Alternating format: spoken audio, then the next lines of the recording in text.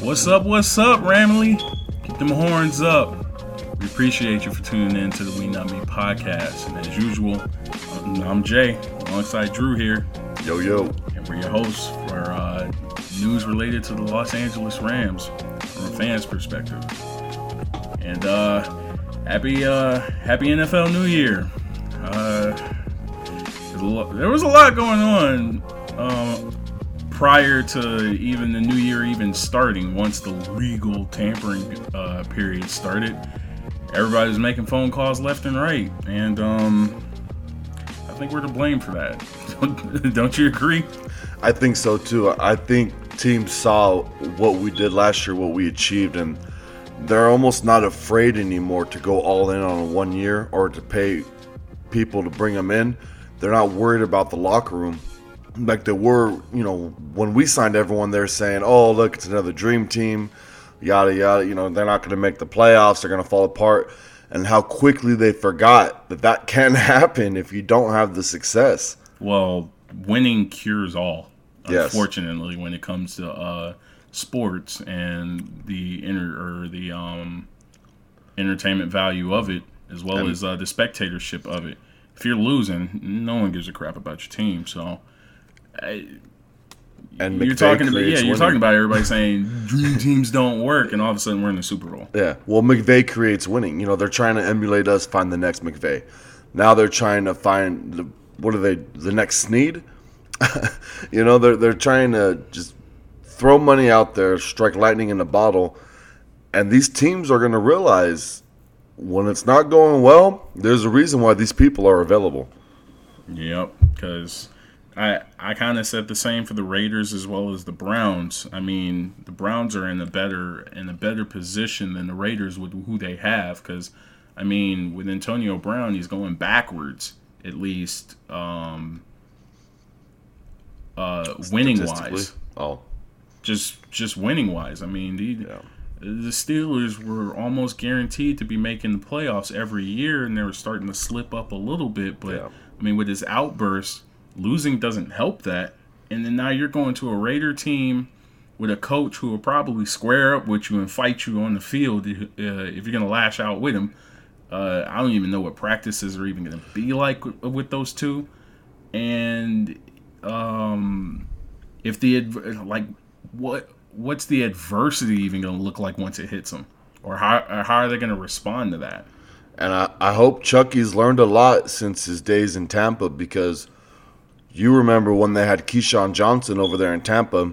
Yeah, this could be that all over again. Yeah, they couldn't even keep on the same page. I think Keyshawn was deactivated the last 6 weeks of the 2003 season because they didn't get along and he just wanted to leave. So hopefully he's learned a lot. I mean, that was a long time ago, like I said, the 2003 season. But old habits die hard, and I think Antonio Brown's going to have to stay in his lane as far as if Chucky tells you to run this route, he doesn't want you to have an opinion and say, I think this one's better. He wants you to say, yes, sir. Thank you, coach. Well, we won't really see all of that until possibly OTAs or preseason if he wants to see how they work. I didn't even realize if Chucky even played anybody. Did Derek Carr even play when they played against us last year? In the preseason, I'm not even sure. Yeah, I don't think Derek Carr played the series or not. But until then, we really won't know how that connection actually is. And I mean, a lot can happen from here until then. Aside from that, Browns making moves, and I like their moves. I love their moves as well. I mean, get on the bandwagon. I don't care. Just look. If you want an AFC counterpart, there's your AFC counterpart. Look, the Browns and the Jets are kind of like me and you. Like, the Browns are making reserve moves. They're very thoughtful. They're for the future. That they are upgrading where they need upgrades. And, they're not panicking because they're building blocks. It can go south, but why tamper with something that you've already established the year before? A mid-season coach boot. And then, I mean, it sucks to see Greg get the boot like that, and we'll really have to see if Freddie Kitchens got it to work all of that. Yeah. And I hope that defense can hold. Well, they're momentum-wise, the Browns are the opposite of us coming off of Goff's first year, right? Mm-hmm. We inserted Goff and never won again. They inserted Baker, and they won on a tear, it seemed like, right? They didn't win every game, but they were close. They were fighting the battle. So they got momentum coming in. They replaced, Kareem Hunt's going to come in the last half. If they need that little that little boost, they might be able to. Yeah. And then the Jets, like I said, they compare to me. It's like, I got money. Oh, we spend it. They spent money. They had it. They have it. What was it? What did they have? 107? Look, the Jets, the type of organization to go spend $80,000 on a 75-inch TV because they're 73 inches smaller. You know what I'm saying? Yeah. It may bite them. It may bite them in the end. It may not. It depends on how they're structured. Yeah, because I haven't followed that team to know how they play, but the one thing that kind of just made me really, really confused is, besides the fact that I think the Raiders were like 102 in cap. They're 102 in cap, and then they were third. The Jets were second with 107, and the Colts haven't done anything. Oh, you didn't see that great receiver they signed to a 1-year, $10 million deal? They can go up to $13 million. They signed the great Devin Funchess. What? To a 1-year, $10 million deal with escalators to go up to the 13. I mean, okay, technically, right now, they can grab all the scraps. So all of them. Yeah, they could grab all the scraps if they really wanted to do that and pair that defense with everybody that's available right now. So, if you think, what's the last people on the market as of right now? Sue's the one that really sticks out. But he's not table scraps. Well, no, but I mean, everybody just went for the buffet before the buffet even opened. Well, it's like people were placing their orders before the doors even opened, and it's literally like you had a little crack in the window, and one of the waiters was just getting everybody's order and stuff before the door even opened. So the people were showing up on time. Oh, they had that online order. Yeah, you're getting the scraps after you had like a digital fire sale or something like that. But everybody was buying everything overpriced rather than on sale. Well, yeah, I mean, just the money. Landon Collins got paid $84 million, and then the I know one of them was a trade, but the Niners gave out an $87 million contract and then another $54 million contract. Like, that's crazy. And the safety market, it's been a lot nicer to safeties than last year. So, yeah, you're talking about all these people available as of right now that haven't even been picked up if the Colts really want to do that. But you don't want to pick up too many people and end up turning into the Cardinals. No, but if they want to really build that defense and they got the cap room for it, they can grab Sue and Ezekiel Ansah. Mm-hmm. That's what I was going to say. Like, I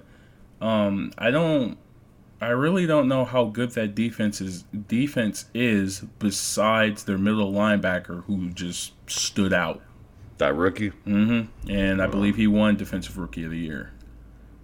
So they can really make some moves after everybody panicked and overpaid all these people. And they can block us and the Patriots for getting people that we might want for that bargain deal. And then just up it by a couple of mil. They got the room for it. So it might be a smart move on their end for doing this. But, I mean, Well, you're gonna win now or what? yeah, and the NFL has a cap floor. You have to spend so much money every year, or you will get fined. That was in the last CBA. They put that in because a team like Tampa Bay, for instance, they were always just spending the minimum, not caring, not paying anybody. They were just trying to make as much money as possible. Well, now they have the cap floor, and the Colts better do something because I don't know if they're in that cap, if they've surpassed the cap floor. Well, they got people they can pay as of right now. Like, I mean, I'm all for. We already went over the departing free agents from our squad, and they're available as of right now. But I mean, not anymore, right? Are you talking about Littleton and? Yeah, the people that the people we have tenders on, they can pick them up as well. So they can spend money on whoever it is or whoever. I mean, just to be a jerk about it. Somebody rolls up in New England and having like an interview with them, and you just call them up just to ask how much they offer you. We'll up it by $2 million. Don't go there. You can do that unless they sign right then and there. Yeah. Yeah, you can. All that cap space, you think they'll try to pull the great David Irving out of retirement? The D tackle.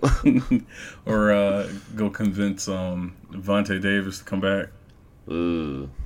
Nah. I think he done. There's a lot of I'm just looking at the top 100 free agents. There's a lot of bargain stuff going on. Like even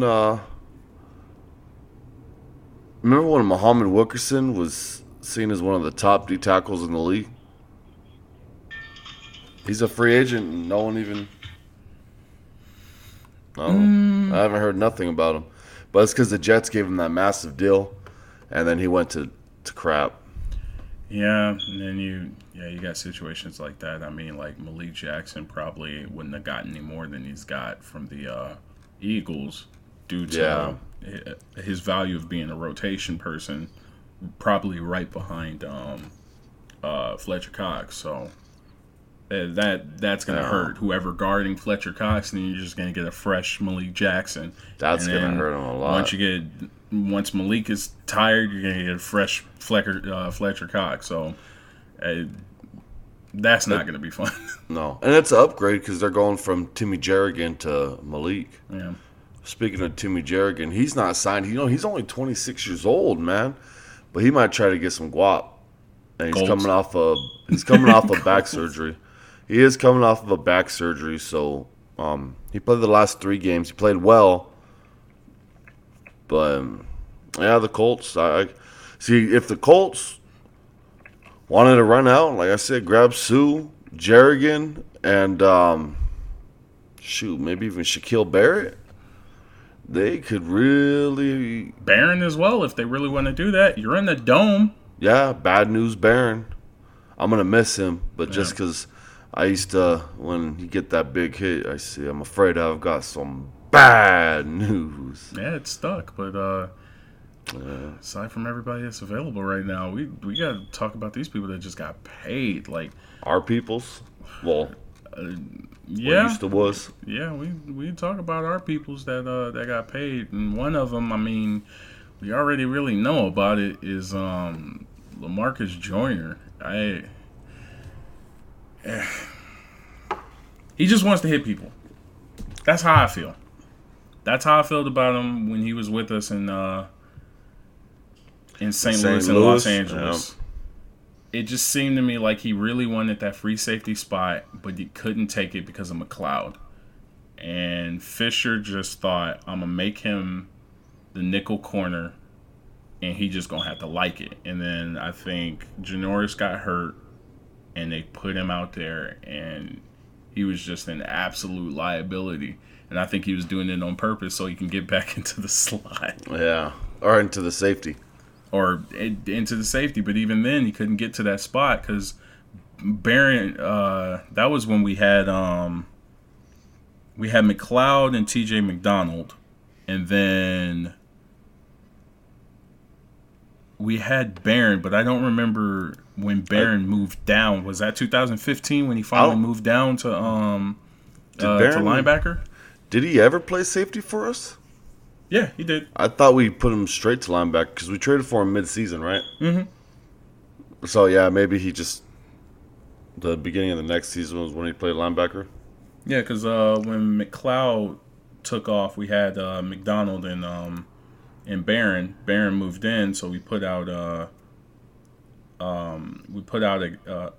Maurice Alexander, and that didn't work. And we finally, it took Wade to put him at safety, and was like, why didn't they do this?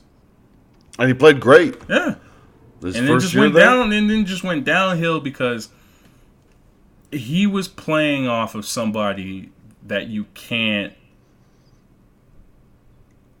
It's hard really to say. Like Eric Berry can play off of Peters well. He he masks his mistakes. Yeah, so he knows where Peters is showing his mistakes or where it's gonna happen, and can capitalize on that. Joyner couldn't. He wasn't really that type of. He wasn't a coverage guy. He just wants to hit people and go home, like you said. Yeah, just wanted to hit people. And I mean, aside from the obvious interceptions that he caught, which were pop fly balls, I don't understand how you can get 2 interceptions against Palmer when he gets cracked back over in London 2 years ago, and gets the pop fly then. Or Gabbert tried to throw on the run like 50 yards down the field, and it just went straight through to begin the game, right? But in the NFC Championship, you got a pop fly ball. And you don't know where Ted Ginn is, and you don't even jump? Not even that. When you see him, yeah, you just kind of go and put your hands up like you're afraid of... He was falling. He thought he was alone. Like, he thought he was alone, and the ball was just going to fall into his hands. And Ginn just pops up out of nowhere. He probably never took his eyes off the ball. The only benefit of the doubt I can give him for that is, if you're looking up in the middle of a black stadium, and all you see are the lights, and you know where that dark brown ball is and where it's coming, I can guarantee you if you take your eyes off of it just to find out where a receiver is, you're probably not finding the ball again. You'll never find it again. And you're going to have to hack. And if you hack, it's even worse.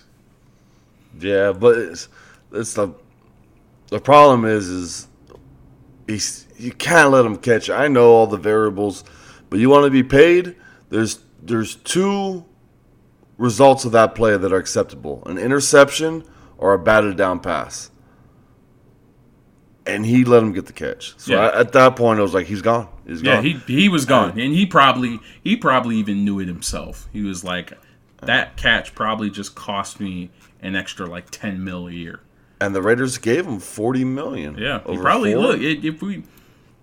if he would have picked that off and ended the game, or we went down the field and probably got a touchdown or a field goal to win that game off of that, rather than John Johnson's interception in overtime. And due to Fowler. That just wasn't a regular pick. That was due to Fowler. That was Fowler. The one guy we retained. He probably gets like Landon Collins money, maybe.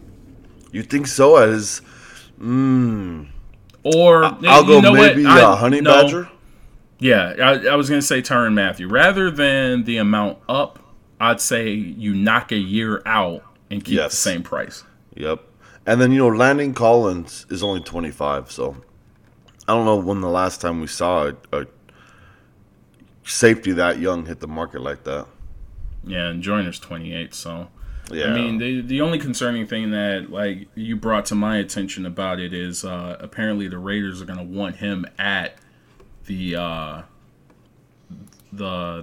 nickel corner spot. Yeah, they want to move him around, play a lot of nickel, play a lot of safety.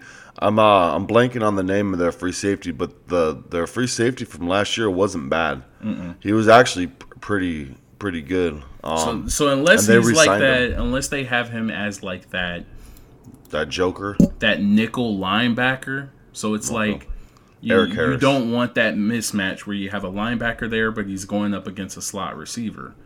And he's not fast enough to keep up with him, but if they run, it's over.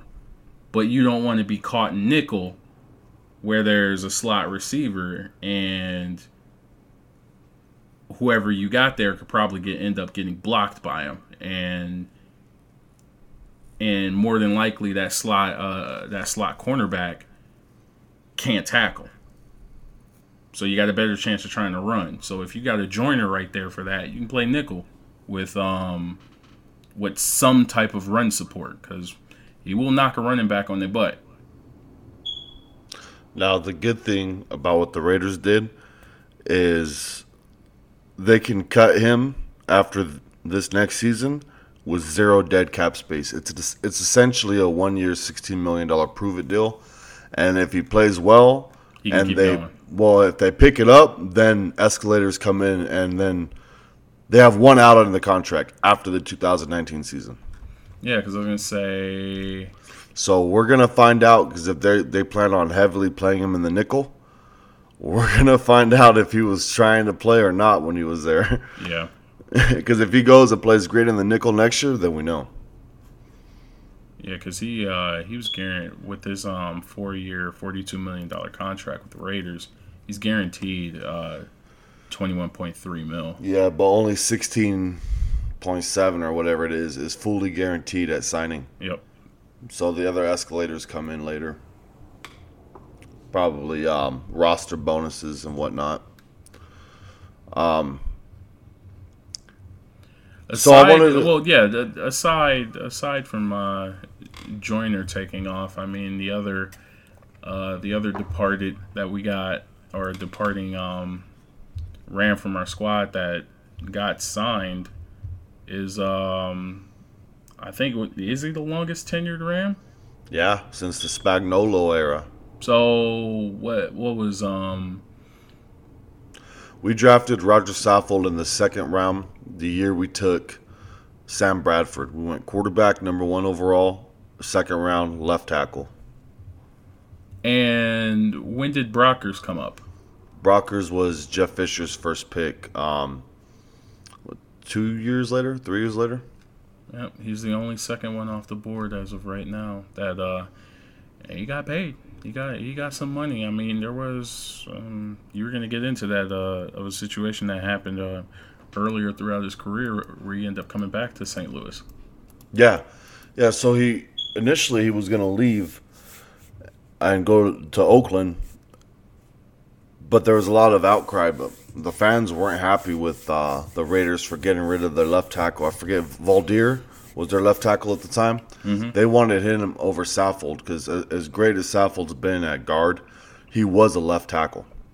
And after he signed, they knew about the back injury. I think it was the shoulder injury. Yeah, he was battling with that a lot. Yeah, and that was because he was playing tackle, right? Mm-hmm. Yeah, well, because he played everything except for center. Yeah. And I wouldn't even doubt if he played a little bit of center for us. But he went from left tackle to right tackle. Jason Smith was such a bust that we had to move him around all over the place, and no one knew really what to do with them.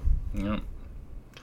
But whatever happened with that, whether it was they were setting him up or the public outcry, or maybe they really didn't know about the physical, but everyone knew about that physical. He ends up kind of the worst thing for him was kind of had to put his pride away and come back to, at the time, St. Louis. And I know that looking back, it's the best decision he ever made. He made a Super Bowl. He wasn't doing that in Oakland. No, not. He'd probably have been retired by now, or at least probably been on two other teams. Yeah, and it feels good to see him get paid like that, even as a guard, because that's why tackles don't want to play guard. They don't get paid. No, yeah. So it's nice for him to get a 4-year, $44 million contract at guard. With LaMarcus leaving, how we were saying it was time to go. Bye. Saffold's the guy we all wanted to keep, but we understood, and he was willing to take a hometown discount. But We'd rather him get paid. Yeah, and away from our conference. Yeah, and away from our division. And you can't expect him to take $6 million instead of 11. I mean, at what point is it no longer a hometown discount? It's just stupidity. Yeah. So everybody kind of understood. I knew going into the off season we were possibly going to lose a center and someone else on. We were going to lose 2 people on that line. Yeah, we cut Sully. And we cut Sullivan, and Saffold was the one to leave. We all thought it was going to be Whitworth retiring because, I mean,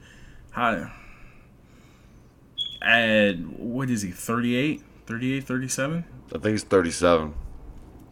At 37, that grind to the Super Bowl just to be there and be that close. All you needed was one offensive series into the end zone to blow that game wide open and at least get some type of momentum to win that thing. Because honestly, if we won it, he's gone.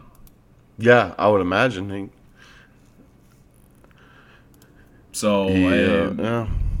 I would have thought it'd have been Whitworth over Roger Saffold wanting to get paid, but honestly, if we would have won it, what do you have, 16 mil or 17? Whitworth? Yeah, that would have opened up possibly to pay him. I think Whitworth is 13 a year. I think it was 3 years for $39 million. Okay. So, I mean, yeah, it was. We could have paid Saffold and had another $2 million. But I'd rather have Whitworth than Saffold. Because we have, Noteboom is more likely than not going to step in for either whoever it was. We have a Whitworth clear succession plan, and but I'd rather have the young guy playing guard than left tackle. I mean, the translation of what Brian Allen and Noteboom have been following is, I hope it's seamless. We won't know that until they get out there on the field in a actual game that means something, where you got to string together good blocking multiple schemes drives, and wins, rather than just a couple of series with like a cupcake team at the end of the season or a preseason game. Or even if it's a good season or a good team, you're coming in at the end where they're tired. We're gonna need Noteboom to go for 60 minutes. Yep. Saffold, though, very classy in his departure. I made sure to tweet him and tell him thank you because, like I said, a lot of people forget, man, he's from the Spagnuolo regime. Yep. We drafted him in the second round of the 2010 NFL draft. So he saw his rookie year, he saw us go 7-9, and then straight back to 2-14, and then the Fisherman years. Yeah, it's well deserved, man. I really feel like he got all he needed, and he deserves this from the Titans. Now, fingers crossed it doesn't go to absolute crap, but the Titans do have something that's a little bit intriguing to me. They just paid. They got 2 top paid linemen. They just paid somebody last year. I don't know his name. Was he a tackle or a guard? I think it was a tackle. And he is currently still the highest paid. No, he's not. The Raiders just paid the the Patriots tackle. We will have that problem. We will start to have that problem where our shining departing free agents are going to get overpaid, and we're just going to look like, I hope it works out. Because there's nothing more rewarding than being with a team, getting a couple of rings, staying healthy, leaving that team, and then just getting paid up the wazoo by somebody that thinks that you being a piece from that full culture is going to help them win. Is enough to push them over the top. Yeah, and football's a team sport. It's the coach. It's really the coach and the staff around it. Everyone's got to believe that they're winners.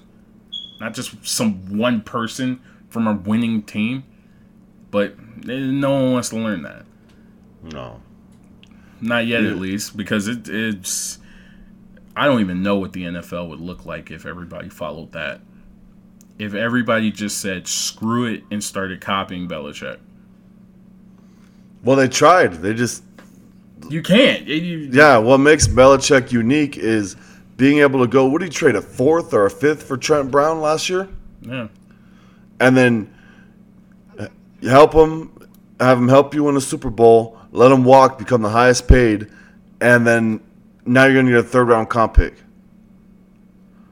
He's the only type of person that could do some stuff like that. And then, just like there's no other McVay. People are trying to find the next McVay, but you can't find that. Just like people probably tried to look for the next Belichick with all of his I wouldn't say proteges, but underlings.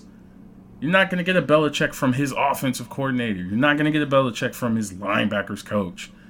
Flores, I don't know.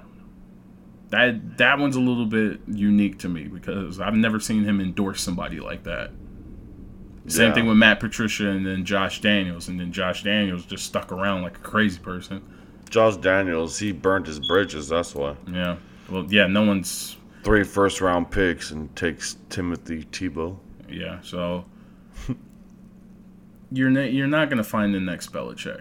We might miss those days of just a stout dynasty like that. And, I mean... Yeah.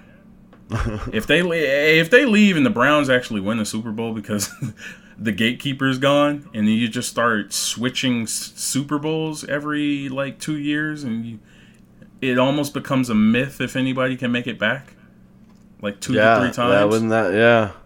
That'd be something. Yeah, it would. Until we see the second coming of Belichick, or we get a You mean McVay? McVay, yeah. He probably could. He's really him and Snead are copying them. And it's like they're doing it with efficiency. It's the first time we've seen results. Yeah. It's still I know guaranteed there are still St. Louis fans like us, even Los Angeles fans who became St. Louis fans to be Los Angeles fans again. It doesn't feel real that we came off of a Super Bowl appearance. That really happened. Yeah, we really went from losing the wild card round, and even that was surreal. We won the division. Yeah. We're making it. We're actually going to the playoffs. We're playing in January. Really. It's what we've been waiting for years, and we are ahead of schedule. Oh, of course. So, it's crazy to do a 180 like that fast while you still got that it's like I that said window, earlier. that rookie quarterback window. It's like I told you earlier, it wasn't even a 180, it was a 540. We did an extra spin in there somewhere. We came out of nowhere so well. Back to free agency. Joyner, I think we'll end up getting a 3rd round or 4th round comp for him, unfortunately. Yeah, I heard that as well. Saffold should be a 3rd. Saffold's probably going to end up being a 4th. Same thing for Joyner. Because they got to play a certain amount, right? If they play all 16, we're good for a 3rd? It's how much they're paid. I think it's the lifetime of their deal. I don't think it's the annual amount. Oh, but how much they got played plus how many snaps they take. And then also we got a tender. We got tenders out that if no one does anything, they just come back. We got to pay them, right? Whatever the tender is, yeah. So I believe Littleton will get a $4 million pay raise. He'll go from $370,000 to $4.4 million. I know that's eating away. I don't know if it's eating away at Snead, just how we got away with that. Yeah. Just give the man some money. Like, just give him a couple of mil just for the heck of it, without a contract or anything. Yeah. Just for the contribution that he did.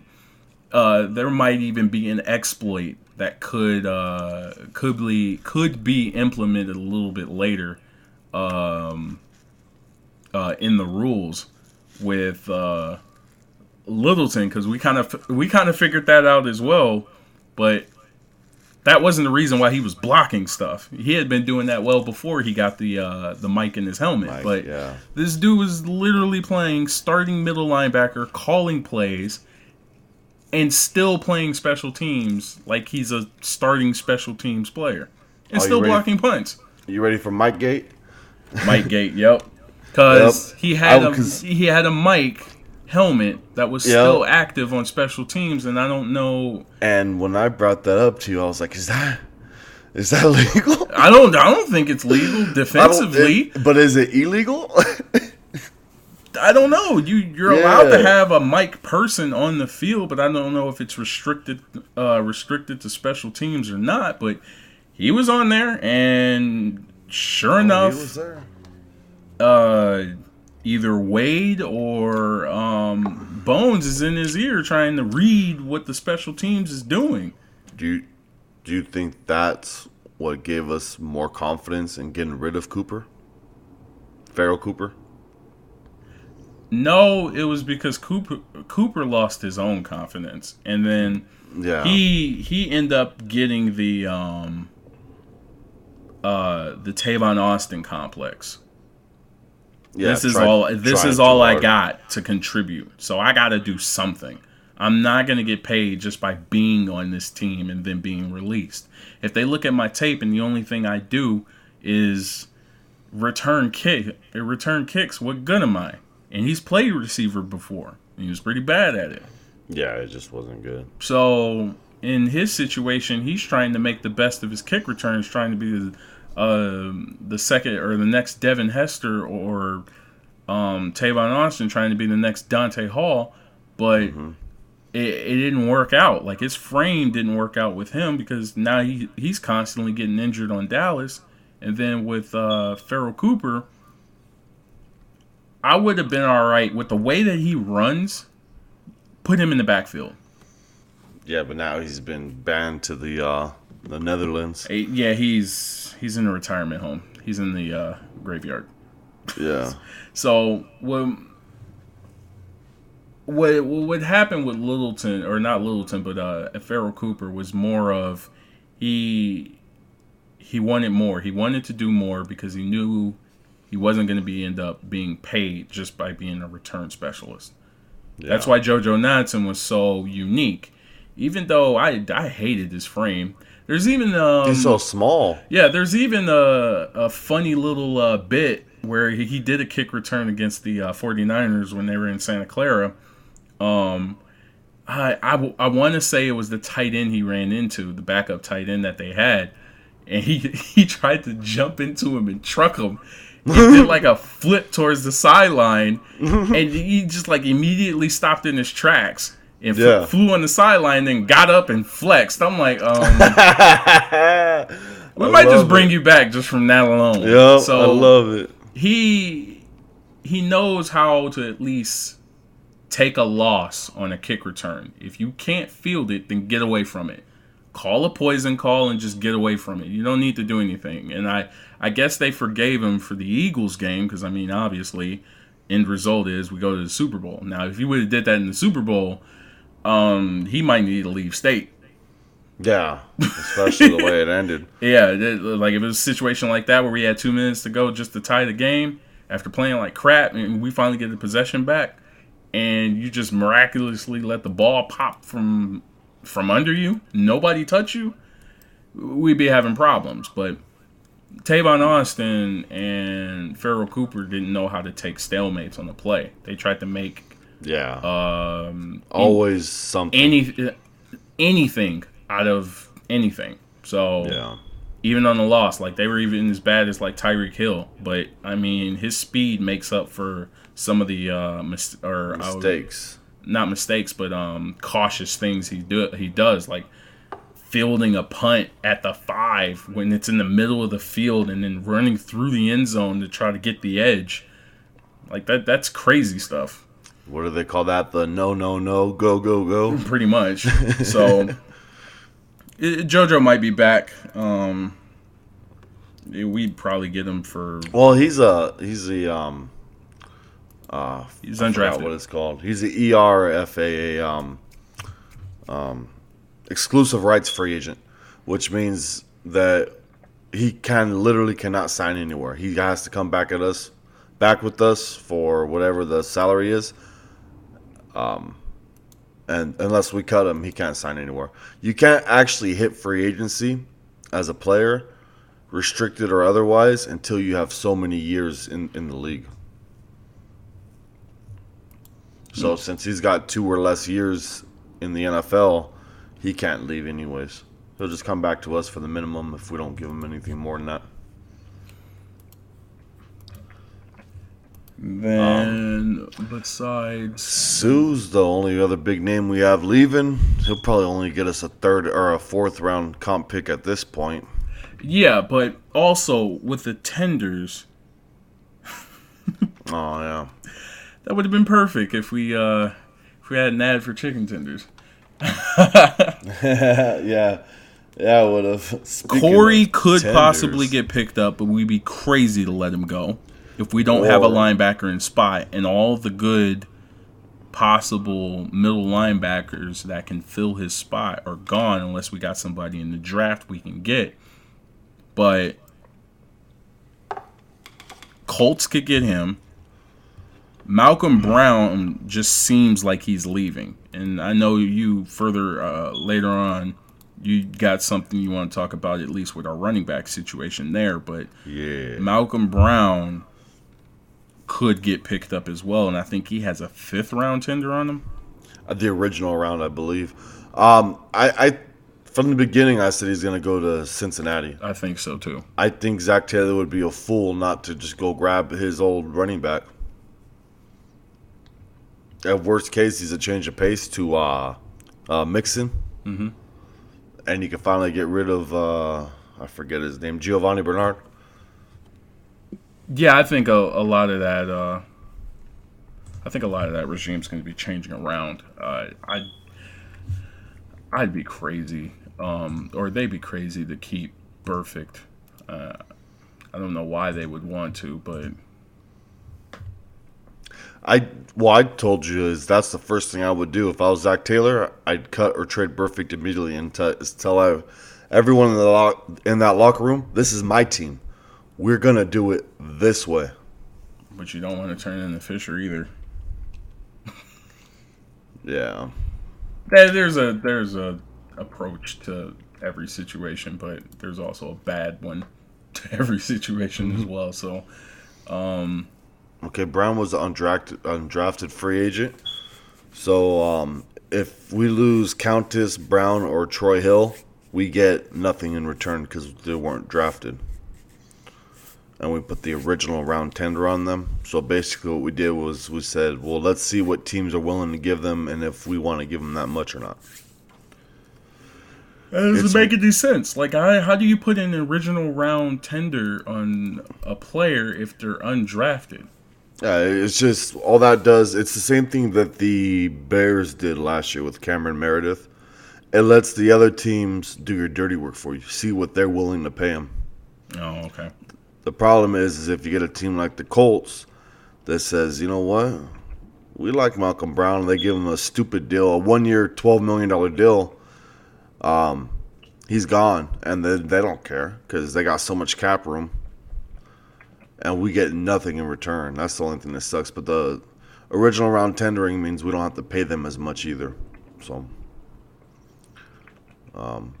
I would say Morgan Fox, Kevin Peterson, Cordero Hodge, Dominic Hatfield, and JoJo are all coming. Well, they all are coming back for sure unless we cut them. Brown, Countess, and Hill are probably gone. Littleton, unless somebody wants to pay the man. Luckily, they took out the poison pill in contracts. Poison pill? Yeah, so when the Vikings... Remember when the Vikings signed Steven Hutchinson? Mm-hmm. He was a restricted free agent from the Seahawks. Well, they had Walter Jones, the all-world left tackle already, and when the Vikings signed Hutch, they put a clause in his contract that if he wasn't the highest paid lineman on the team that year, his contract, I believe it was his contract, instantly doubles and becomes fully guaranteed, all on a 1-year cap hit. So if the Seahawks would have matched the contract, his contract would have doubled and became fully guaranteed because he made less than Walter Jones, right? Mm-hmm. So the Seahawks couldn't match. It was called the poison pill. You're not allowed to do that anymore. They would set things up with restricted free agents. Like, say if the Colts wanted to sign Corey Littleton and they gave him a 3-year, $15 million deal, they would put a clause in the contract that if there was a defensive tackle that has a contract worth over $100 million on the team, his contract turns into a 10-year, $150 million deal. Which obviously that means we can't match, and they get him for whatever they want to give him. Okay. Yeah, it was. I actually kind of liked when they did that because some of the poison pills were creative, but they took that out. Do you have any? You want Clay Matthews, right? Now, the only reason that I would like Clay Matthews to come to us is it would complete my theory on the buddy system. That looks like that's being implemented as like a culture thing with the team. Years of experience and knowledge of the game itself during whatever era that this person has came from, and the team that they came from, what they brought to the table as an athlete, can be passed down to anybody that that's under them while they're playing, especially with a veteran who's searching for a ring. All we ask of you is just to do what you're normally doing right now. We're not trying to bring you back to your younger years or what you were doing during your rookie contract when you were trying to get paid. But we do want you to implement as much as you can into the roster spot behind you. So I'm assuming the buddy system was Talib with Peters. Mark, yeah. We didn't have a spot for safety because John Johnson was on his own. Yeah. LaMarcus Joyner wasn't doing anything for John Johnson. I mean, LaMarcus was pretty much new at his spot for 2 years. Yeah. That was his second year. Yeah. He was only doing for LaMarcus. Yeah. Know. And you could say Sue was for Donald, but he was more of just letting the pressure off. But still, Donald was still getting double teamed, and he was barely winning his 1-on-1s as well as our outside rushers before we got Fowler. Yes. So the major spot we have, the gap in that buddy system, is linebacker and safety, and we just filled one of them with Eric Weddle. Eric Weddle, right? Yeah, the safety. We just created the buddy system between him and John Johnson. Yeah, it's ironic. Eric Berry just got cut. That's what I was thinking about, and I'm like, yeah, we ain't got the money for that. No. It would be crazy. It'd be great. It'd be great in Madden. Yeah. It'd be great in Madden. Clear that cap space. Woo. Now I brought up what's his name? Clay Matthews, because I was thinking obviously he could be had on the cheap, but what do you think about it? Do you think Justin Houston, you think we'd be able to lure him in for a cheap deal, or you think he's got enough suitors that he'll get a nice paycheck? Well, we gave the carrot to Fowler already, so we can't afford a $14 million 1 year cap hit again with somebody trying to chase a ring. Now we could give him it's unfortunate for Weddle, but I mean he wanted to come here, so if he would have waited 2 more days, he probably could have got 3 years, like 30 to 40 million. 30 to 40 million or something like that. Because, I mean, out of all these people that just got paid, Earl Thomas is 30 with the same femur broken twice. Yep. And he got 4 years, 55 mil. So the next safety that's up in age is Joyner and Tyrann Mathieu at 28 and 27, respectively, that both got 42 mil. Just Tyrann Mathieu got a year knocked off of his, and Joyner's at 4 years. Well, and Eric Weddle's, 34. Kareem Jackson just got 33 mil for 3 years, and he's 31. Yeesh.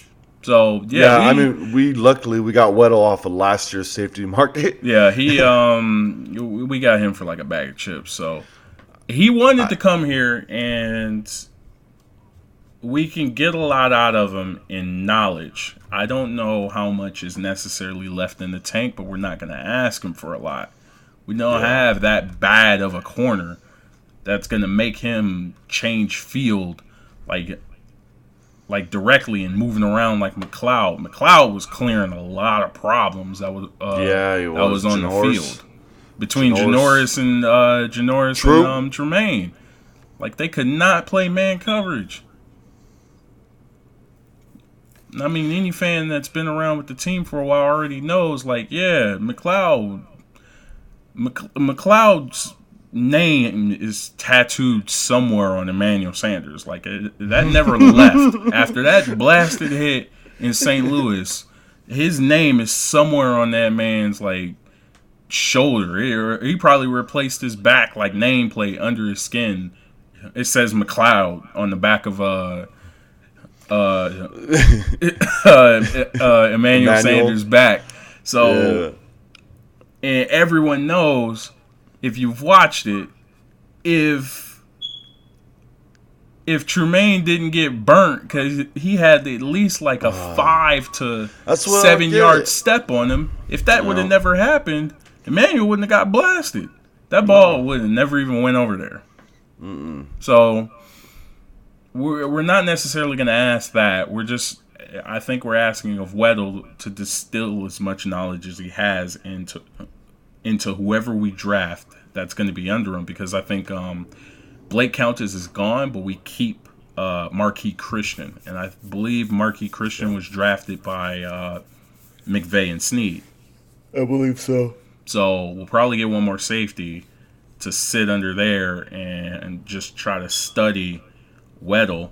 Marquis Christian is probably going to be the rotational safety between the both of them, and John Johnson can play off of him, because John plays well off of Talib when he's on that side, but Joyner was just having a nightmare of a time trying to play off of Marcus Peters. Weddle will do that a heck of a lot more, because they'll be communicating with each other. Yep, and Weddle, I don't know if we'll take the mic away from Littleton or not, but Weddle is the type of guy that you want to put the mic on. Yeah, he'll just like Landon Collins. Was Landon Collins calling plays? No. I don't know. Probably Tree. I think Ogletree was. Yeah, Ogletree was probably calling plays. Who has a safety calling plays? Well, last year, Eric Reed. Or Eric Weddle.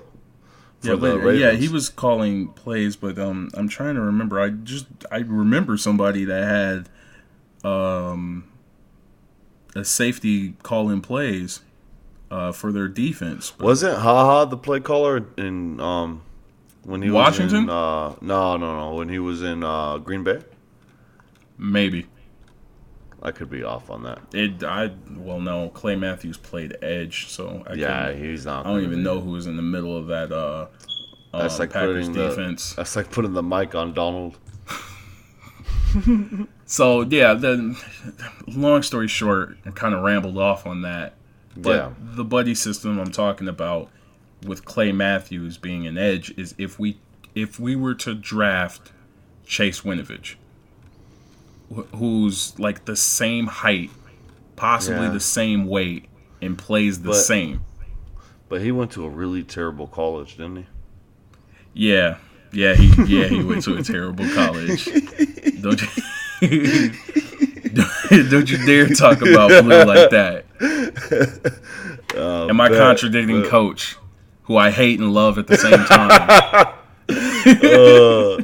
Now, Winovich is a guy, all jokes aside, he's a guy that's got to be on the radar because he's probably going to be there. And like you said, he's the same mold. So if we could bring in a guy like, and it's almost like I think we kind of have to bring in a Clay Matthews or somebody else if we draft that position because we dangled the carrot, the 1 for 14 in front of Dante. But I think that carrot that we're dangling, that's just icing on the cake. We're not going to do the buddy system with that. We don't want Dante Fowler at 25 years old having to take on the mentor, the buddy system role. No, that's for him. We need to fill that other side. And that's why we could get Clay and Chase and rotate them. I mean, Ibukum if we don't put him inside. Because we could see moving around it, and even though there might be a little bit of a panic going on with like all the free agents that just left us, we still got what do we have? 8 draft picks. We don't have a second, but we can move around. Yeah, we got 2/3. We don't really need that many picks altogether. Probably just about 4 solid ones. And you forget about all the people that we drafted last year. They're all here for this reason this year. Ogbo, John Franklin Myers. He started playing like a man possessed. Yeah, he started playing more snaps towards the end of the year, and more than likely, I think he was going to fill in for Sue. It was going to be. He might take Brocker's job. He probably will, and then we'll move someone else into that spot. Even younger, because I mean we still got Tanzel Smart. Oh yeah, I forgot about Smart. Well, the other free agent, like I'd like to bring in like if not Houston, then Clay. But if we can move some stuff around and get a little bit of cap, Timmy Jerrigan, man, I love that guy. If he could come in on a cheap deal, if we could lure him in. But other than that, if you're really going by that type of mentor system or mentorship. The main one that we could probably get under everybody else's noses. The only reason I say Clay Matthews with Chase Winovich is the fact that Clay Matthews went to he came from USC into the league, and he's from Los Angeles, California. Yeah, but besides him, he's got a house still in Los Angeles. Yeah, besides him, Brandon Marshall is probably the next best person. The linebacker. Yeah, I mean, well, he's not even the same. Brandon Marshall is the in the middle guy. He's going to be buddy system with Kaiser. Yeah, so we still need a spot for the inside linebacker, but we wouldn't really need to since they don't have to. Corey, if he comes back, and Kaiser comes in for Barron, they don't have to worry about calling plays. They just need to fill up their gap assignments and play the play that it is. They don't have to worry about that because there have been situations, especially in the NFC Championship and in the Super Bowl, where people are still wandering around trying to find out what the play is and getting snapped like mid communication. It cost us a touchdown during the Super Bowl, and then. We got bailed on a no call due to the same thing. Yeah, and I wanted the Super Bowl hurt because Littleton was like facing the wrong area, and they're like, "Your dude's right there," and he's like, "I'm on Gronk," and ball snapped, and Gronk went outside and just took off. And then with the NFC Championship, Roby Coleman was on the other side of the field trying to look for his man, and finds out that his man is sitting right next to Drew Brees in the running back spot. I don't even think Kamara or Ingram were even on that play. They probably weren't, or else he would have went to him.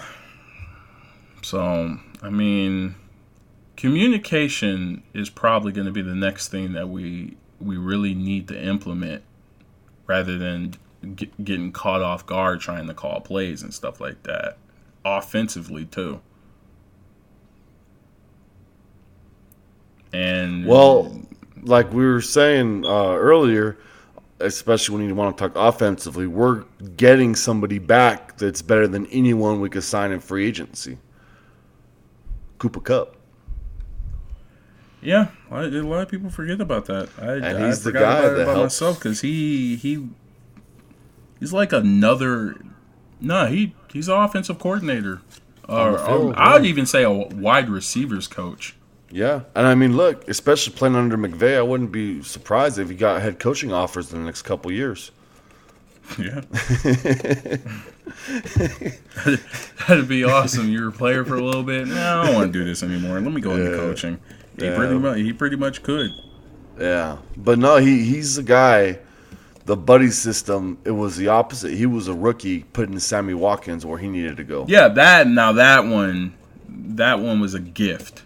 It was a blessing. That was a gift and a blessing for us, because the wide receiver core was still green. Like we were still coming off of what was our squad before that? Britt Quick and Tavon Austin. And then I know you remember the unnecessary game where Case Keenum forced the ball to Tavon Austin, 17 times? Yeah. He kept chucking it up to him, too. Chucking him up 50-50 balls to a 5'9" receiver? Maybe. Ugh. Yeah, so the receiving core was rough. From that to jump to that, and to have a rookie wide receiver translate plays to arguably a number one type receiver, had already told you what type of player he was. So it all come together once we see what OTAs and stuff look like. But shortly before we close this out, since we're already at pretty much at the hour mark, and talk a little bit about these people that just got paid. Yeah. Well, real quick before we get into that, actually I'll save it. What I want to talk about running back, I'll save that for next one, because we may get some movement on it. Who do you think got overpaid the most then? Trey Flowers, arguably. Trey Flowers, 5 years, $90 million. He's only 26. Yeah, he's 26, but I mean, yeah, that $90 million. Is he that much of an impact? This sounds like Sue. This has Sue written all over it again, but it's not as bad except because for the Lions won't make the playoffs. Yeah, maybe depending on how he is. I think the Niners paying D Ford $87 million was that was just as bad. Well, and you know it's crazy too. Like, if you're D Ford, on one hand, playing in Kansas City gives you a good shot at making the Super Bowl in the next few years, right? Mm-hmm. On one hand, you could say, well, I could take a bit of a team discount, maybe. On the other hand, they're paying Sammy Watkins $16 million a year. So you better pay me. Yeah, the money went around. Perfect timing. Yeah. It was perfect timing, and Kansas City set him up for success. Yeah. They thanked him for what he did, and traded him. Got a second-round pick. Got a second-round pick, and he got paid. So it's a win-win on their part. I don't know so much for Justin Houston. It was a little bit messed up what happened to him. Same thing for Eric Berry, all the crap that he fought through. Well, Justin Houston, I mean, he hasn't even played a full injury-free season since 2014. Yeah. So, I mean. And also, the 49ers have Juan Alexander. Quan. They overpaid him, too. But they could get out of that after, I think, the first year. Yeah. So, Landon Collins getting paid that much for a safety? Woo! That's a lot of money. 6 years. $84 million. C.J. Mosley only got 5. Well, yeah, he got a lot of money, and he's actually worth that. C.J. or Landon? C.J. Landon, that's got like divisional sabotage like all over it, and there's even I don't know if I had already said it at the beginning of the podcast or not, but he's wearing 21. Oh yeah, that was off air when we talked about that. I'm surprised the Redskins didn't even retire that number. I can't believe they didn't either after everything, and how much Sean Taylor's meant to not just the organization but the community there. Yeah. How fondly not just Redskins fans but NFL fans speak of Sean Taylor when we look back at his career or his life. I almost can't believe they didn't retire that number either. It's baffling. Yeah, so we'll see. Numbers really don't pop up until after the draft, after everybody's been picked. So yeah, he might not even wear it. They might not. He may be just acting a fool. Yeah, and then I don't know if there's a website you saw, but I'm having a hard time seeing where each year's cap hit is for all these new contracts, because that's really what's going to matter the most. Mm-hmm. How the cap hit breaks down and what the dead money is. Like Le'Veon Bell, his contract. He just wanted out of Pittsburgh. Yeah, I mean, even with Gurley maybe having a bum knee, I'd rather have Gurley than Bell at that rate. 100%. So I don't know what they're doing. I don't know. So you think, Trey Flowers? I didn't know he got 90. Oof. There's a lot of money, man. And Anthony Barr pulled he pulled a Josh McDaniels. So actually, I didn't realize. I thought they had gotten both of them. That's why I thought the Jets were just throwing money around like they were. Oh, you thought they got C.J. Mosley and Anthony Barr? Yeah, for that much money. And then I look and gotcha. I see that Anthony Barr went back to Minnesota, and I didn't even realize what happened. He was like, is the money really worth it to be with this team? And apparently he said it felt like marrying the wrong woman. And I'm like, okay. Except for the team's paying you alimony. It didn't make any sense, but he opened up the door for getting C.J. Mosley. And I can only imagine if the Jets didn't grab C.J. Mosley, would he have went back to Baltimore? Well, would that have closed Baltimore's door on Earl Thomas? I mean, that one decision triggered a lot of things. Oh, of course. And then me and you were so off on thinking that we might be able to get CJ on a one-year deal. No, we were going to get that man. So off. Oh, dang. I figured he'd be top anyway, but it was just what is he, from Alabama anyway? Yeah. There was no way he was going to Los Angeles to play unless we were giving him that type of money. Yeah, Clay we could see because he's a LA guy. SC, he made terrible decisions. Frank Reich and whoever's the GM for the Colts, they about to throw a monkey wrench into all of this. I could just feel it. You're waiting? I mean, I could just feel it. There's no way you sit on all that cap room and do nothing. Well, maybe they'll pay Sue and give us that third-round comp. I hope so. I mean, what do they have? All right, so as of exactly right now, today, the Colts have $92 million in cap space, and they're it's not like they have a bunch of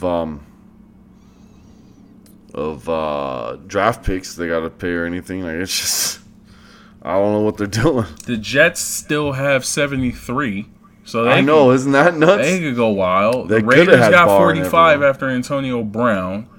Yeah. Cincinnati's sitting at 42, and I mean, but they got to be at the we're at the bottom Are we the last? No, we're right under the Patriots by just by 16 or 1.6 mil. We're at 8.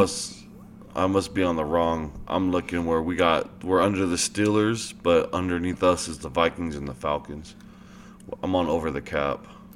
They might be updated a lot more than where I'm at. Okay. Yeah, we're at 8.7 on this, and the Patriots are at 12.4 on this one. But our 2020 cap space is looking beautiful. $93 million in cap for 2020. The Cowboys is about to have $124 million in cap. Ooh, Dak finna get paid. Dak about to get paid. Ravens, Jason the Seahawks are gonna have the boot. Ooh, the Patriots are gonna have $105 million in cap. Who are they losing? Everybody. Probably Bill. Hopefully. It's a lot. Wait, let me see how much cap room they got. Well, for 2020, I skipped ahead a year. Yeah. And they're assuming that the cap will be $200 million.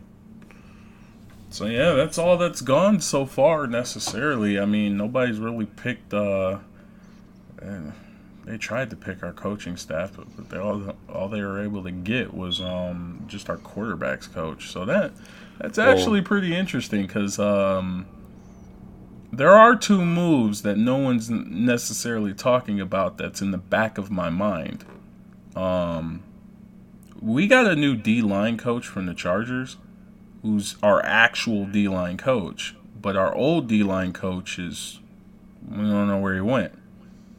And I'm under the impression that he might be our new defensive coordinator. After Wade? After Wade decides to take off. So you don't think they're setting up Wes Phillips to be his father's replacement? No, because he's a tight ends coach. Yeah, but that don't. Wes is probably. I mean, if you want to take it as a succession plan, you can. But I mean, he could just be throwing his son a bone. Like, hey, just come on here, be the tight ends coach for a little bit, and yeah, and he coached about to get you about to get a whole bunch of phone calls after this because. You're under McVay's staff. And McVay was what in Washington before offensive coordinator? Tight ends coach. So exactly. Also with him, I don't know what happened to Jed Fish. Where'd he go? Yeah, it's just all quiet, huh? Yeah, and it seemed like Cliff was going to take Jed Fish's spot. He wasn't going to be on the team really doing anything, but he was going to be literally, he was going to have Cliff on the team as an intern just to find out what coaching was all about. And then maybe he'd get a position with us. I really want to know more about the dude who's our quarterbacks coach who came from PFF. Oh, yeah. Yeah, that was an interesting one. Yeah, because you're talking about a lot of analytical data with somebody that's just been staring at numbers and tape for years. As well as, I think he has his own quarterback camp. And then, didn't we just sign a quarterback that recently retired to be our coach? One of our coaches? Why does that sound familiar? Oh, man. I might be off on it. I was saying, unless you're talking about Dan Orlovsky, but, aside from costing McRoberts a roster spot, he's an analysis. Yeah, no, it was someone I could have swore we just brought somebody in as a coach. Those are the only three who popped up. Yeah. Was I'm probably off on it. Probably reading something else. Was Wes, Zach, what's his name? Zach Williams. And I don't remember the tight end, or not the tight end coach, but linebacker coach's name. So those are the only three that have came into the staff, and we still have yet to see what else is going to happen in free agency because we're at that period. Like everybody who made their moves during the legal tampering period before the new year even started, and everybody already knew if you don't make these phone calls and pay this money now, you're probably not going to get another chance to. Because I mean, it's kind of funny because you saw what happened with the Packers, right? Oh, I forgot Cleveland got Sheldon Richardson. Did you? Mm-hmm. They almost got Earl too. There was rumors. Yeah, but I don't know how solid those rumors actually were. Like, even if he was close. I mean, he was close, so he had to have been in the area, and then the Ravens may have called him up. But yeah. Adrian Amos. He's a Packer, right? Yeah. The Packers picked him up, and then Chicago goes and grabs Clinton. Oh, did they? Yeah. They grabbed HaHa? Uh-huh. Well, Amos is better than HaHa. Well, of course, but I'm just saying, like. Well, the Packers are actually doing some stuff. They signed Zadarius Smith. They're actually setting up the defense. Well, they're taking their coach, Turbo said, our guy. Turbo said, Matt LaFleur. The LaFleur is doing what McVay did in Los Angeles, and he's trying to implement it over there. How about that? They signed Preston Smith from the. What I like about what the Packers are doing is that Zadarius and Preston are only 26 years old. You know, Adrian Amos, 26 years old. They're not going out. Clinton Dix is 26 years old, and they got him for like a bag of chips. 3.5 million is a lot of money for a bag of chips, but you know what I mean. That's some bomb chips. The bag, the bag never empties. Hey, wait. Ain't no air? Is it a full bag of chips? It's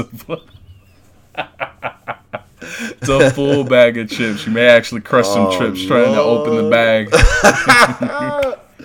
That's the signing bonus, dog. Oh. Wait, why would they do that? You know what? That might feed into your theory. Oh, whoa, yeah, that really is gonna follow into your theory. Chicago picked up Mike Davis for 2 years. Oh, I know they did. $6 million, and they have Cordero Patterson for 2 years, $10 million. Yeah, it's happening, dog. I just hope we make the phone call.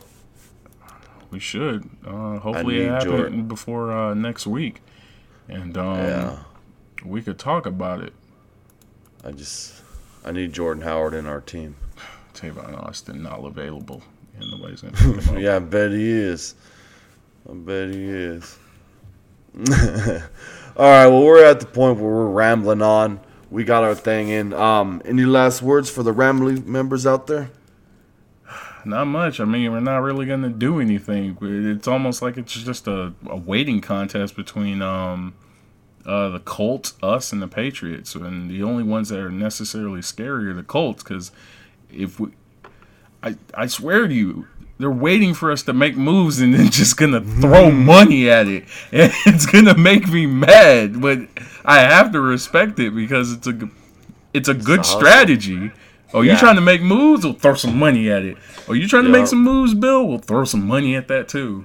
Yeah, I mean, it's a way to really get underneath some of these teams. Yeah, if you really want payback with the Patriots, they're probably just waiting for them. So, cross your fingers. All right, well, this has been the We Not Me podcast. Rambling on 3. Yep. 1, 2, 3. Rambling.